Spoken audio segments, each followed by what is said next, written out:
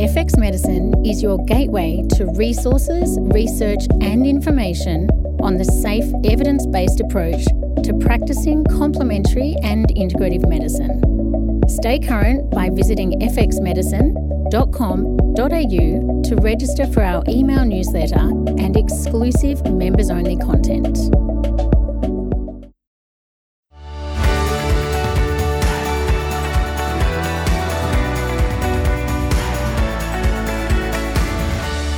Hi, and welcome to FX Medicine, where we bring you the latest in evidence-based, integrative, functional, and complementary medicine. FX Medicine acknowledges the traditional custodians of country throughout Australia, where we live and work, and their connections to land, sea, and community. We pay our respects to their elders, past and present, and extend that respect to all Aboriginal and Torres Strait Islander peoples today. I'm Emma Sutherland, and joining us on the line today is Dr. Jade Teta, naturopath, author and podcast host. Jade's primary area of specialty is integrative endocrinology, and more specifically, hormones and metabolism. Jade's latest book is called Next Level Metabolism, and in it he discusses how to heal metabolic damage, balance hormones, and successfully lose fat. Now today, we are going to deep dive into the world of metabolism, looking at the hormones and the roles they play, as well as so much more. Welcome to FX Medicine, Jade. Thanks for being with us today. Thanks for having me, Em. I'm excited for the conversation. It's going to be fun. Yeah, totally agree. I can't wait either. Now, just to set the scene, in June of last year, the World Health Organization stated that worldwide obesity had nearly tripled since 1975. According to Australian Bureau of Statistics data from 2018, 67% of adult Australians are overweight or obese. The link between obesity and chronic diseases like insulin resistance, diabetes, non-alcoholic fatty liver disease, and cardiovascular disease is well known. Now, as clinicians, I'm sure we can all relate to the following scenario. A patient comes in saying, I need to lose weight. You then look at their food diary and they're not eating that badly. And it's mainly pretty healthy food and they go to the gym regularly. But what is happening hormonally with these patients? There are well-known drivers for metabolism, including genetics, gut microbiota, sleep, aging and excess energy consumption. But today, I want to deep dive into the role of hormones and weight. We know hormones regulate appetite and satiety, but what is happening beyond calories in and calories out? So let's kick off with some basics. Jade, what actually is metabolism and what influences it?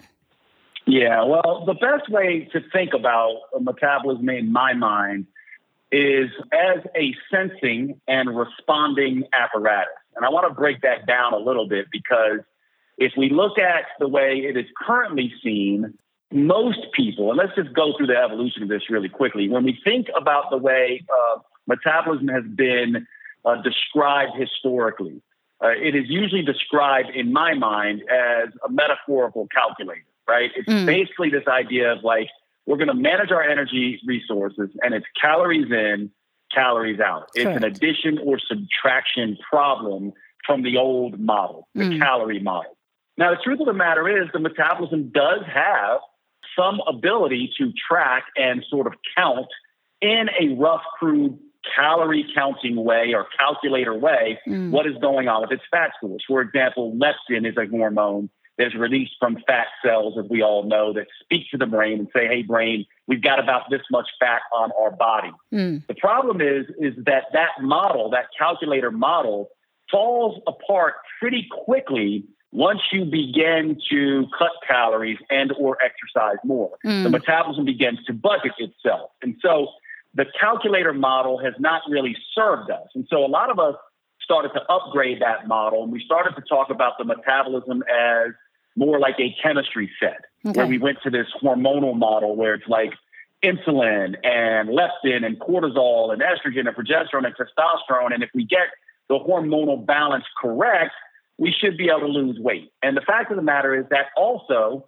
has not really panned out too well for us. Now, of course, calories matter, and the calculator model is somewhat correct. And of course, hormones matter, and the hormonal model is somewhat correct, but they're both not complete and somewhat incorrect. And so when we think about this sensing and responding apparatus that is the metabolism, it looks out into the environment. It says, what is out there in terms of light and temperature and season? What is out there in terms of food availability? What is out there in terms of danger? And then it also takes signals from inside the body and gathers up those things. What does the liver need? What's my nutrient status? What's going on with the signals that the microbiota is sending? What's going on with inflammatory signals, infection, things like this? And it merges those two things to plot a course back to balance. So to me, we should never really give a simplistic metaphor for metabolism because it's too complex. But if we're forced into it, this looks a little bit more like a stress barometer, a pressure barometer, or a stress barometer, and a thermostat. This is more what we should be thinking about with the metabolism. It looks at how much stress is in the environment. Yeah. It looks at how much stress the cells inside the body are under, and then it adjusts and adapts and reacts like a thermostat. And so it does have some calculator-like properties. It does have some chemistry set-like properties, but it probably most resembles a thermostat and a stress barometer. And so if we understand that, we can start to understand that really any stress, whether too little or too much food, too little or too much movement, infection, injury, inflammation, social pressure, even if we're not under pressure, but we have a perception that we are, this is all registered as stress, and then the metabolism has to respond. And this is how we should be looking at the metabolism. It is not about trying to speed it up. It is about trying to make it more resilient. It's not about having a fast metabolism. It's about having a more flexible, resilient, and adaptive metabolism. And I think this is the most succinct way right now, with the limited information that we have about metabolism. This is the best way to look at it. And when we look at it this way, it does begin to change our way of dealing with it, because it does start to take into account when we cut calories, why the metabolic rate slows down, why we end up getting excess hunger and cravings. The old models don't really account for that. So that is how I see metabolism and how I think we want to be viewing it moving forward. Yeah, I really love that analogy, and I agree that stress barometer, which adapts according to internal and external cues in order to maintain balance. That's a great way for us to reframe metabolism and be a little bit more holistic around metabolism. But you mentioned metabolic flexibility, and this concept fascinates me. I mean, how do we achieve it? Well, one of the things that you don't do with a system that you want to be flexible is force it into rigid patterns, I think. So in other words, doing the same thing day in and day out, week in and week out, month in and month out, year in and year out may not be the best approach. Because when you think about a flexible, reactive, and adaptive system, it will have reacted to anything you do on a regular basis.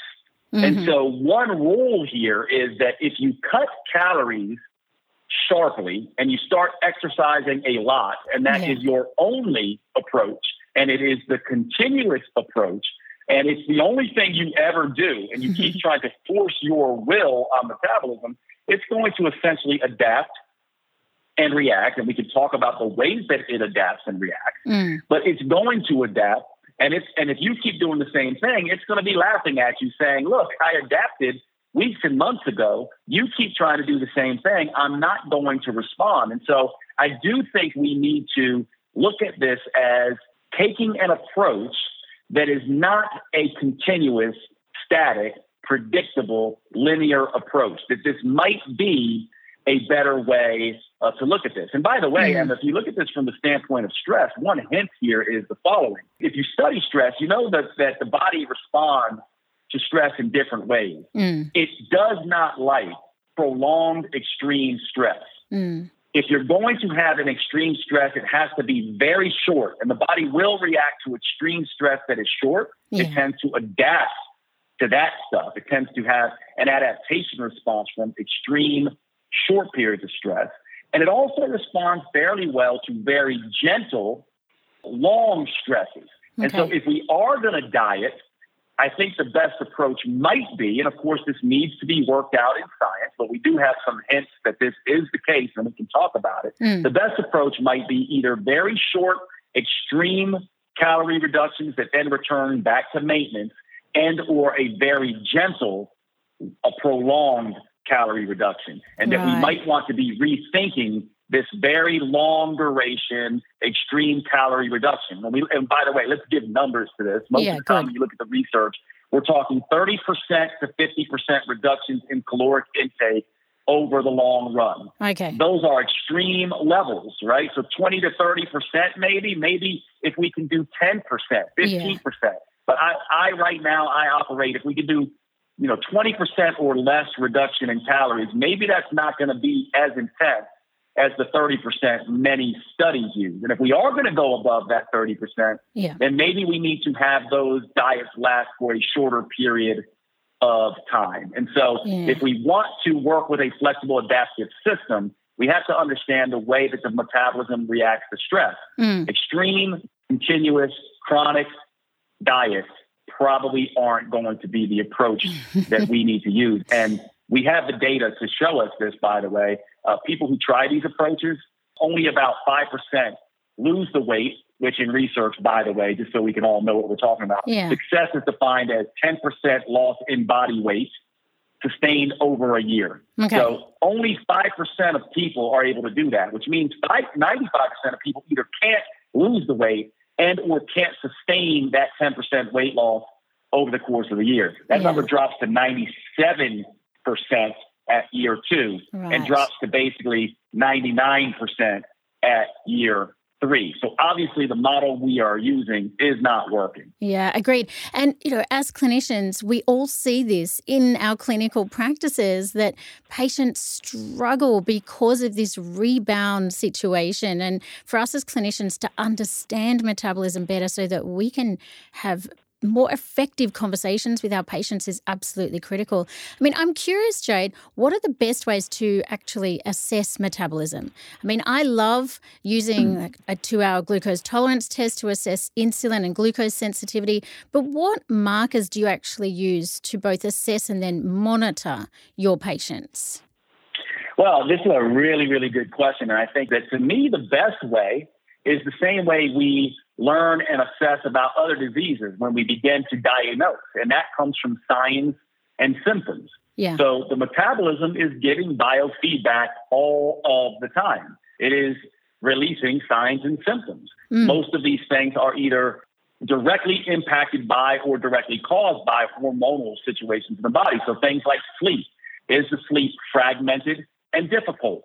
If it is, this tells us that the metabolism is probably less flexible and more rigid. Is hunger insatiable and constant? If it is, this tells us the metabolism is probably more rigid. Are craving unrelenting and continuous? What about energy levels? Is it unpredictable, low, and unstable? And this, to me, is a little funny term I've become famous for. I call it SHMEC. SHMEC. It's an acronym pronounced SHMEC. It stands for sleep, hunger, mood, energy, and cravings. So to me, the first sign and the first way to assess metabolic flexibility or metabolic rigidity is your SHMEC, sleep, hunger, mood, energy, cravings, in check, or is it out of check? Now, by the way, sleep, hunger, mood, energy, and cravings, SHMEC, is really a catch-all phrase for all biofeedback. So it also includes things like exercise performance and exercise recovery, menses, libido, erectile function, digestive function, joint pain, headaches, signs and symptoms, immune reactivity, how likely you are to get a cold and a flu every season, those kinds of things. So to me, the first way to assess metabolism and its ability to be flexible or not is that when you go on a diet, is SHMEC in check or does it quickly go out of check? Okay. So that's the first thing. The second thing would be how likely and how effective is this approach changing body composition? Not just weight, but body composition. Is the person losing fat? Yeah, critical. Best way to assess that, in my opinion, easiest way to assess that is look at inches and weight rather than just weight. Yeah. If the weight is going down slowly or not changing at all, but you're losing inches, this is a great indication you are losing fat. And then finally, we can get a little fancier with continuous glucose monitors, things like hemoglobin A1C, fasting insulin, thyroid panels, heart rate variability, these kinds of things, right? So we tend to, I think, as clinicians, we tend to jump to labs and vitals first. But the truth of the matter is those things aren't really necessarily going to be showing up until the dysfunction becomes disease, right?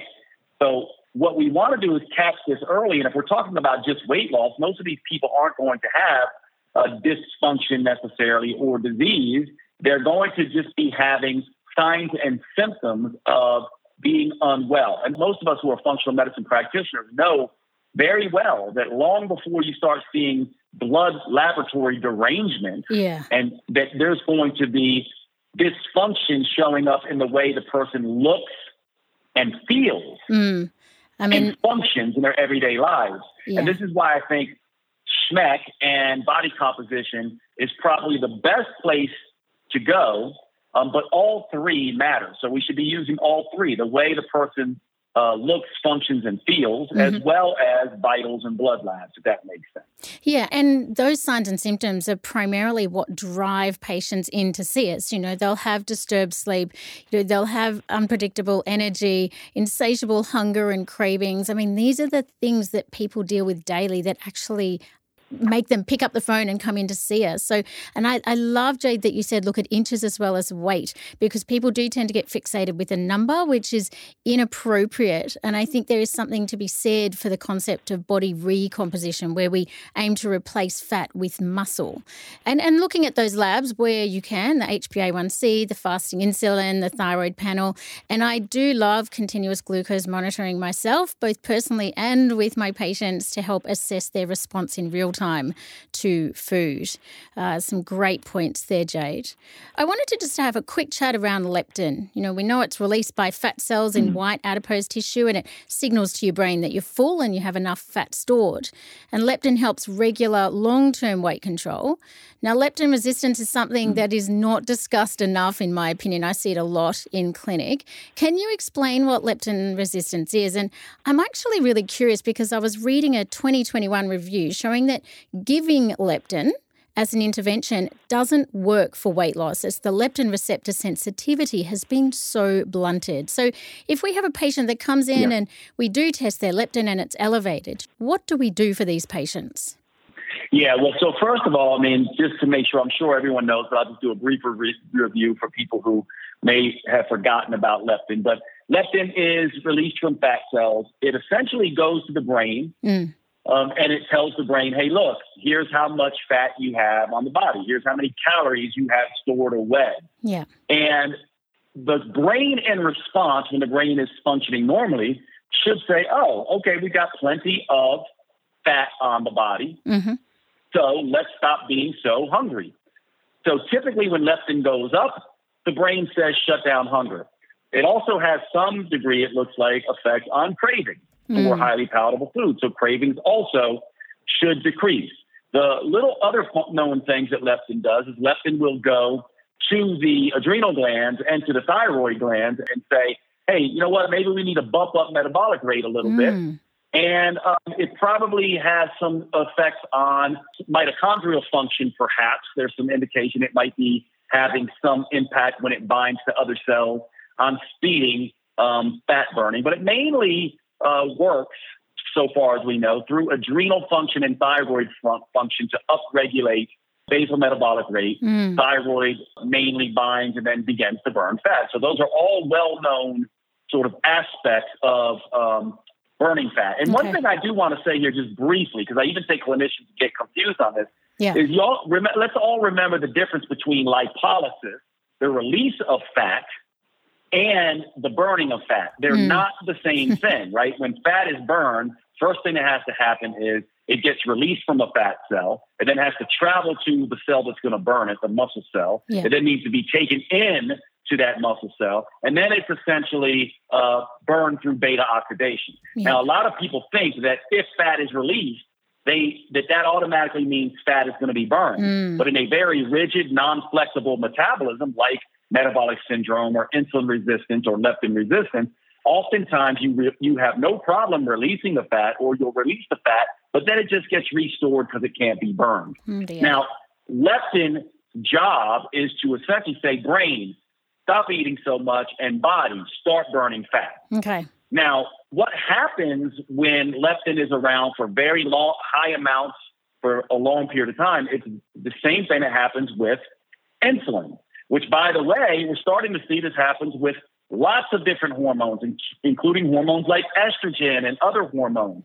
Hormone resistance begins to occur. The body regulates those hormonal signals by down-regulating leptin receptors. So you become leptin resistant. And when that happens at the level of the brain never gets the signal that it has a lot of fat stores, and therefore, rather than shutting hunger down, it doesn't change hunger or maybe even increases it. And so leptin resistance causes increased hunger. Leptin resistance causes less thyroid function. Leptin resistance causes less adrenal output.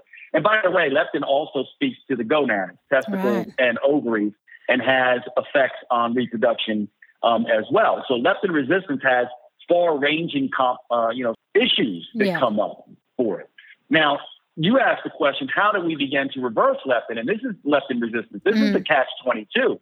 Because obviously, if you become leptin resistant from eating too much, so you might think that, okay, now all I need to do is the reverse. I'll just eat less and exercise more. And what will happen is leptin will begin to drop, but oftentimes that's going from one stressful state, very high leptin, to also now very low leptin. So dieting typically causes leptin levels to plummet, especially if it is a very strict diet. Right. And so what we're perhaps doing wrong is we're perhaps going too extreme on the dieting. The best way to reverse leptin resistance is to begin to go into a diet that is either very short and extreme or very long and gentle. Right. And also a diet that controls hunger, because here's what's going to happen. You'll be excess hunger will occur and cravings when you're leptin resistant.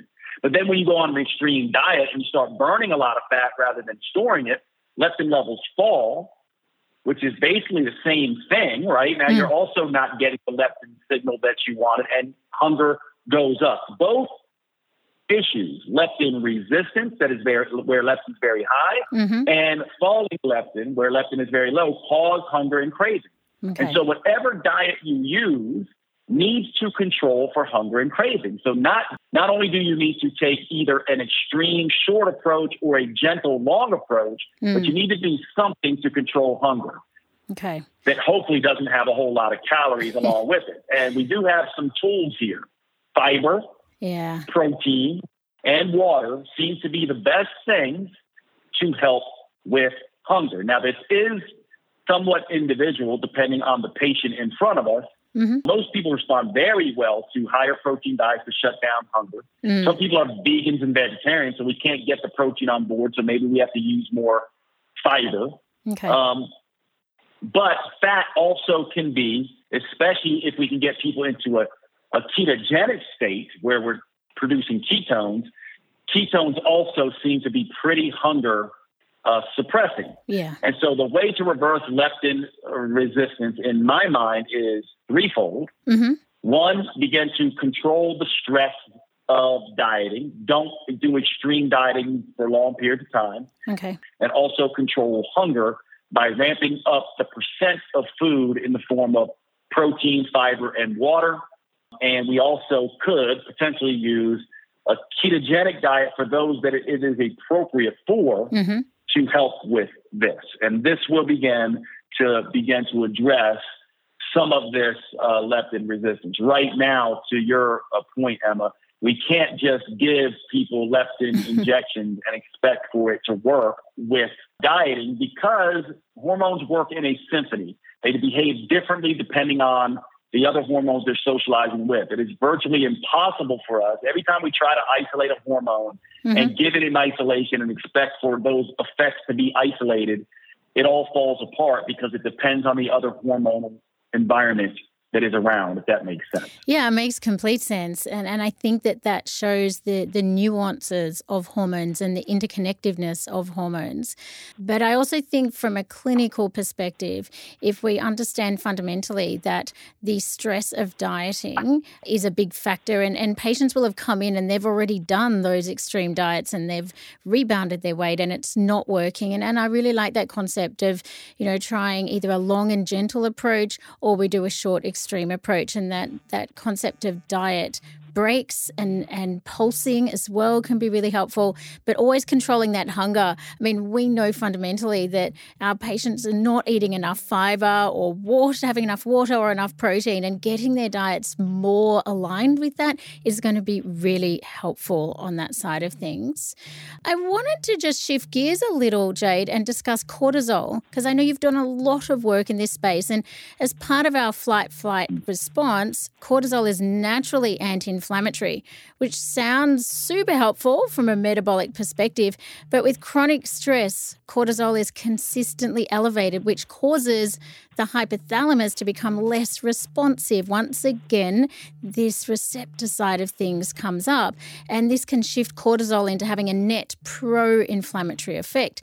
Can you comment on this? I mean, cortisol can be both fat burning and fat storing. So talk to us a little bit more about this. Yeah, well, I call cortisol the Jekyll and Hyde hormone. And so Dr. Jekyll was this very gentle, introverted man who drank this potion that brought out his evil side, right? The Mr. Hyde. And so hormone cortisol can be either the Dr. Jekyll, very helpful and beneficial for us, or the Mr. Hyde. And it works on the Goldilocks principle. Too much cortisol or too little cortisol brings out Mr. Hyde. And so we need it, but we need it in just the right amount. Okay. And the way to think about what it does is if you think about the metabolism as a sensing and responding apparatus, you said it just right, Emma, that the hypothalamus and pituitary is the command and control center. It is the satellite dish that is pointing into the body and also outside of the body. So imagine a satellite that is taking signals from outside. It's got two dishes, let's say. Yeah. One dish pointed inside the body and taking signals from inside the body, and another dish looking outside the body. Yeah. Cortisol causes this sensing apparatus to become scrambled. It basically puts earmuffs on the satellite, so to speak.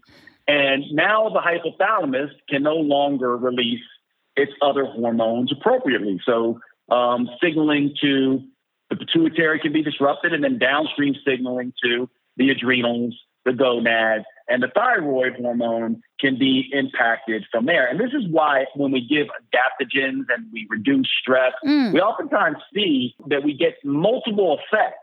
So people go, well, is this a adrenal effect? We used to think back in the day, right, that adrenals fatigue. Yeah. Adrenals really don't fatigue, and adaptogens don't really work on the adrenal system. They're working on the brain, and the adrenals are being impacted by the downstream effect of hypothalamus, pituitary, adrenal, hypothalamus, pituitary, thyroid, and hypothalamus, pituitary, gonadal function. So that's the first thing cortisol does, is scramble that system. Now, we all know how important that is. The other thing cortisol does that a lot of people don't realize is cortisol is incredibly antagonistic to insulin and the insulin receptors. Okay. And so the more cortisol there is, the more insulin resistant you become. Now, a lot of people don't understand this because we tend to think about insulin resistance as being something that happens when you eat too much. Yeah. But you can also stress too much because cortisol is antagonistic to insulin. The other thing that's interesting about cortisol is you get cortisol release in pulses. One of the things that happens is when you eat, cortisol is released because it acts as an anti-inflammatory. You got all this foreign substance that we have to translate into trend, food, and cortisol will be reactive during that time. Cortisol also is reactive when we fast because cortisol, remember, glucocorticoid, it's in the name. Yeah. It manages glucose. And so it will raise glucose levels and antagonize insulin. And so cortisol is doing a ton. And yes, it has pretty profound impact on our immune system, mainly reducing our first line of defense of secretory IgA, the immunoglobulin A. Yeah. And it does a ton more. So what we want to do is we want to get cortisol reacting appropriately again. And so to get it reacting appropriately again, cortisol is pretty diurnal in the way it functions. And so we can use our circadian clock to help cortisol. And we also can use our food timing to help cortisol. Cortisol is meant to rise in the morning, basically as soon as you get up, and it's meant to fall at night. And so by waking up with the light, exposing ourselves to the light, getting outside and getting our eyes exposed, we help that cortisol response at night. Yeah. And by dimming our lights and preparing for nighttime and reducing our food intake at night, we can begin to lower cortisol. So rule number one with getting cortisol to be in the Goldilocks zone once again is to start paying attention to our circadian rhythms. Glucose intake mainly in the morning, less carbohydrates at night, more light exposure in the morning, less at night, these kinds of things. And of course, with many of our patients, we can begin to use adaptogens. But I think the biggest way to begin to address what's going on with cortisol is to help people get back into alignment with their circadian rhythms and also get the stress load off the system. So many people are like, I got to do this, I got to do that, I got to avoid this, I got to avoid that.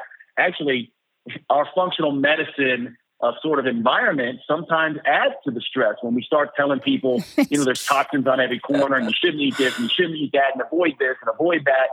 We need to get people to woo-saw a little bit, to relax, to own, to move into, and that's the other second way. Get them into really paying attention to rest and recovery when it comes to cortisol. And then the final thing is exercise is really interesting, right? Because all exercise will increase cortisol. And we do not want not to have that. That is a beneficial effect. Intense exercise, long duration exercise should raise cortisol. And that's a really good thing. But then we want cortisol to fall pretty quickly after that.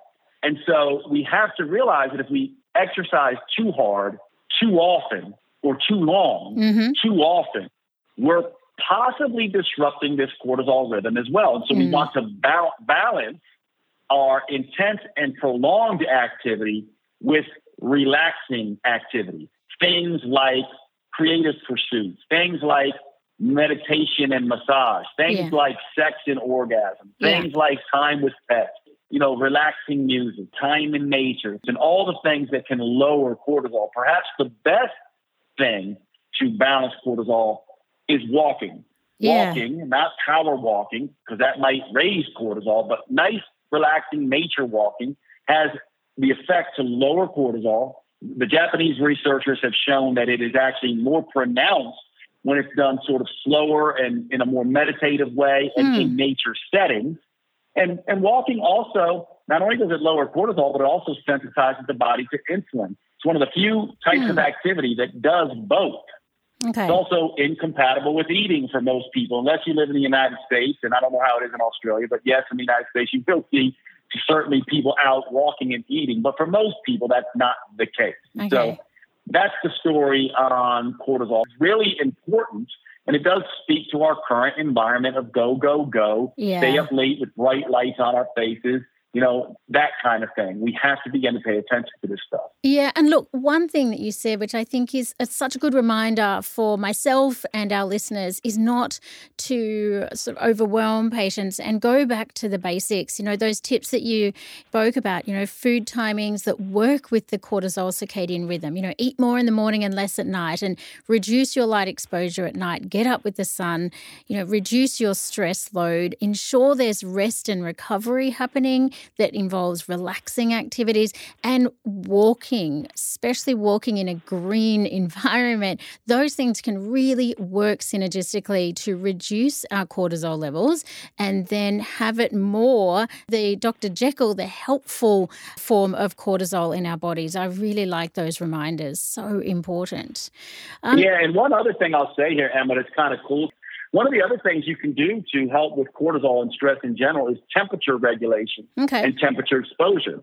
So very short exposure to cold and or hot can help with cortisol. For example, we know that cold exposure first thing in the morning can increase norepinephrine, epinephrine, and cortisol. And warmth at night can begin to lower cortisol. One of the interesting things about temperature exposure at night, too, is that you got to kind of think about the way that heat has an acute effect on you and cold has an acute effect on you, but then heat and cold also have an adaptive response on you. So obviously, if you heat yourself up at night with a hot shower or hot bath or hot sauna, what happens is all the blood vessels dilate. They start to dissipate heat and to cool the body down. Well, we all know that cooling sensation of cooling the core down is a natural signal for bedtime. True. And regular sauna bathers have been shown to reduce cortisol levels. And so cold might be something we can use to raise cortisol when we want it high. And heat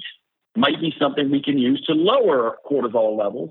And these temperature effects also can have very beneficial effects in helping us do better with this rest and recovery activity. The final thing I'll say here is that when it comes to alternating hot and cold, so-called contrast hydrotherapy, where you go from hot to cold, back to hot, back to cold, over and over again, this is a great way to exercise the hypothalamus and to get it to be a little bit more sensitive. Because remember, the hypothalamus, one of the things it also does is regulate temperature. Now, of course, this would need to be studied, but I have a theory and a hypothesis that one of the reasons contrast hydrotherapy has been shown to be so effective in things like immune function and reduction of Alzheimer's risk and cardiovascular benefits, reducing risk of cardiovascular disease, is that it really is helping manage cortisol and making the hypothalamus pituitary axes, adrenal, thyroid, gonadal, more functional. So those are all things I think we as clinicians can be looking for to help this system. Yeah. Some really great pointers there. And it is about working upstream and downstream. Coming from both angles is always going to be a good thing. I wanted to pick your brains on estrogen. Now, a decline in estrogen can cause changes in fat distribution and an increased storage of abdominal fat. And you have written estrogen is insulin sensitizing, making it less likely that excess calories are stored as belly fat, and more likely a calorie deficit results in fat loss rather than muscle loss. So can you share with us how estrogen levels affect metabolism and a woman's weight? Yes. And one of the things that we should do is that whenever we talk about estrogen, we really need to talk about her twin sister, progesterone, because they really do work together. I say twin sister because I do think the best way to learn this is to think about estrogen and progesterone as non-identical twin sisters. They're twin sisters because they are absolutely dependent on each other. They're non-identical twin sisters because they don't do exactly the same thing. Now, estrogen is the sister who's the go-getter. She's a type A athlete, wants to go, is very rambunctious, very adventurous. She is very strong. And progesterone's more sort of a nerdy, sort of relaxing, more painter, more writer, more like motherly, wants to stay home, more introverted of the two sisters. Now, you can imagine if estrogen gets out of control, either estrogen is not around and nothing gets done, but if estrogen is too much, she gets in trouble. So progesterone is always trying to regulate and protect her sister estrogen. Now, estrogen dominates most of the time. Progesterone mainly plays a regulating role here. And estrogen is insulin sensitizing to the body, Right. which essentially means that when you are overeating, estrogen makes it more likely that those calories will be stored as muscle. Certainly you'll store some as fat, but it will make it more likely that the woman stores fat as muscle. If the woman is dieting and stressing herself out with very low carbohydrate diets and estrogen is around, she'll be more likely to lose fat and less likely to lose muscle. So estrogen is a really, really good one to have around. Also, estrogen helps amplify dopamine and serotonin levels in the brain, which together, people think of serotonin as relaxing, but it is, but it's mainly a self-esteem oriented sort of feeling. It makes you feel good about the world. And dopamine certainly is a neurotransmitter that allows us to fall in love with the process of achievement. So it's very driven and goal-oriented and likes that. So that's what estrogen feels like. Now, when estrogen begins to dominate, she begins to have negative effects on thyroid function. She begins to have negative impact in certain areas of the body. Tissues begin to overgrow, leiomyomas or fibroids, endometriosis. These kinds of things begin to dominate. However, one of the things that she's really good at is she's really good at keeping fat off of the midsection. That hourglass shape is mainly driven by estrogen, and it has to do with estrogen's dual impact on sensitizing the body to insulin and reducing cortisol and keeping control of cortisol. And so estrogen is really good at that. Now, progesterone, her twin sister, helps estrogen with cortisol, but antagonizes estrogen's impact on insulin. So progesterone is insulin desensitizing. Or progesterone causes more insulin resistance. And for those of you who are confused about that, think about it like this, that post-ovulation, that's when progesterone starts to make herself known. Post-ovulation, there might be a baby coming along. So it makes sense to have increased triglycerides, blood fats, and increased glucose around in case that egg gets fertilized and you have a baby that needs to be sort of taken care of, because the progesterone is very smart. She's like, we might have a kid. Let's make the body a little bit more insulin resistant so we have some extra blood fats and extra glucose around. And so this is what estrogen and progesterone are doing. This is how they're playing. And another way to visualize this is think of Joan of Arc. Think of Joan of Arc out there on the battlefield. Estrogen is the suit of armor, progesterone is the shield, and testosterone is the sword. Obviously, you don't want to lose your armor. That is going to be the biggest influence, but you could lose your shield and still be protected somewhat. So progesterone plays a slightly different role. Now, when you understand this, now you understand that perimenopause, when progesterone goes away, estrogen gets incredibly volatile. Sometimes it's high, sometimes it's low. You can think about that as a sister losing her sister. She's distraught. Sometimes she's okay, and sometimes she's freaking out. And that's why estrogen levels, are so volatile. And this is where you start to see some of the accumulation of weight around the middle. So what do we do about that? Well, if we don't have progesterone is very relaxing in the brain. It has an impact on GABA, and that is very relaxing to the brain. So now women specifically need to begin to be a little bit more sensitive to their own needs for rest and recovery, because progesterone isn't going to supply that. They need to be very aware that stress is going to have a negative impact. And then, of course, at menopause, when estrogen falls away as well, and now the armor is lost, now they really have to be extra diligent about not just stress reduction, but also perhaps calorie intake.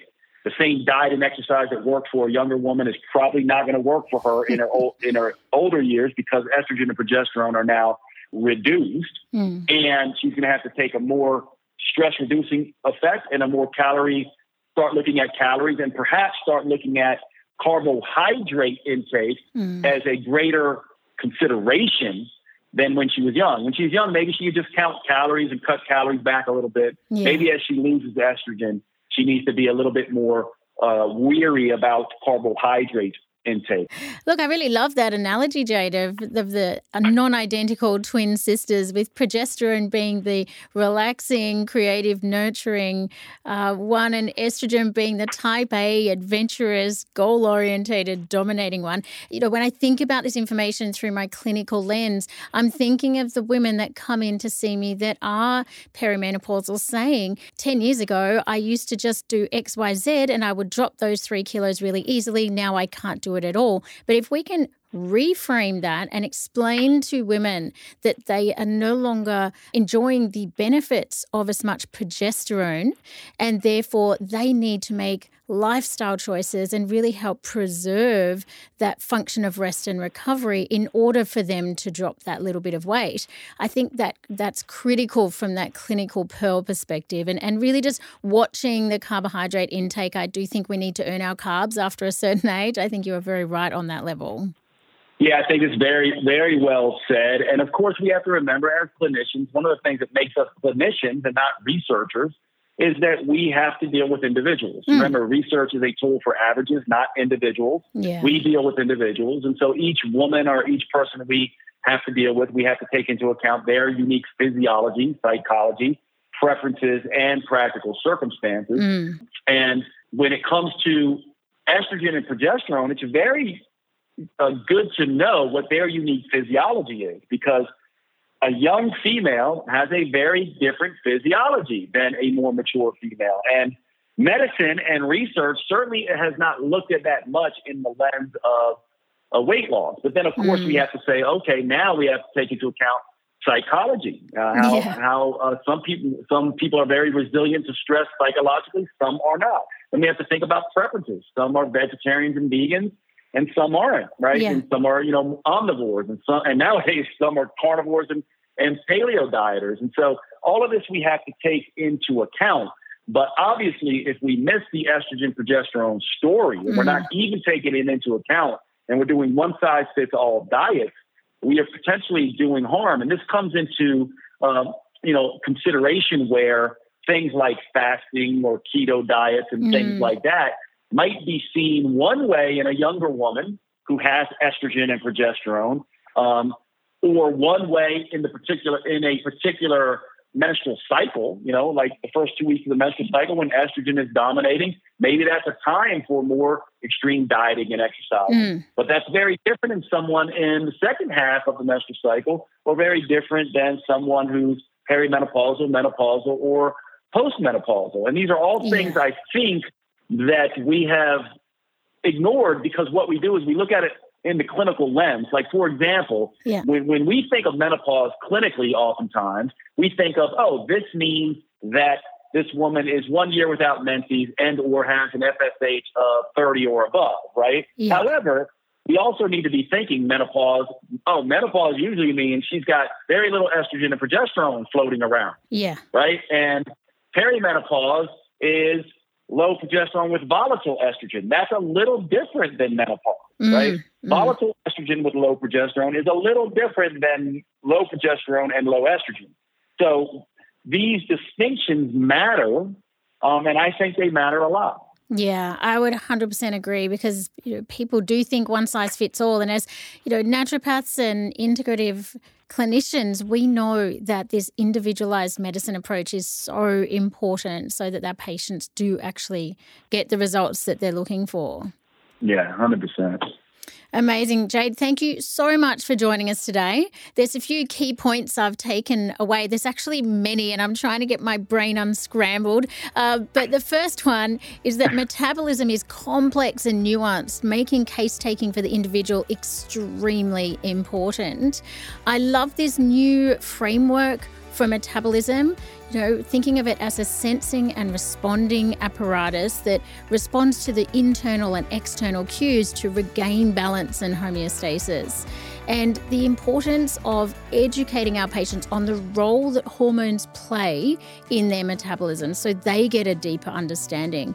And, really hormone receptor responsiveness is where we need to be focusing our efforts, the things we spoke about, food timings, light exposure, the rest and recovery, the walking, the temperature regulation, all of those things can really help across all those fronts.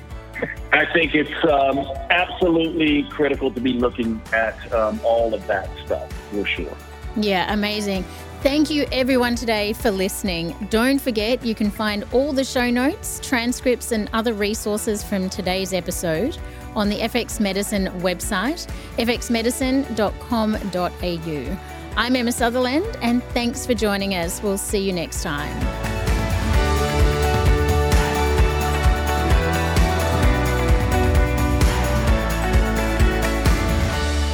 This podcast is intended as healthcare practitioner education only, and it is not a substitute for medical advice, diagnosis, or treatment. The Bioceuticals clinical range has been developed exclusively for clinicians.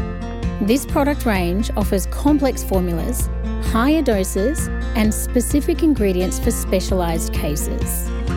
Bioceuticals Clinical infuses quality, credibility, innovation and professionalism into an exclusive product range that meets the needs and demands of private clinicians. Visit bioceuticals.com.au to learn more.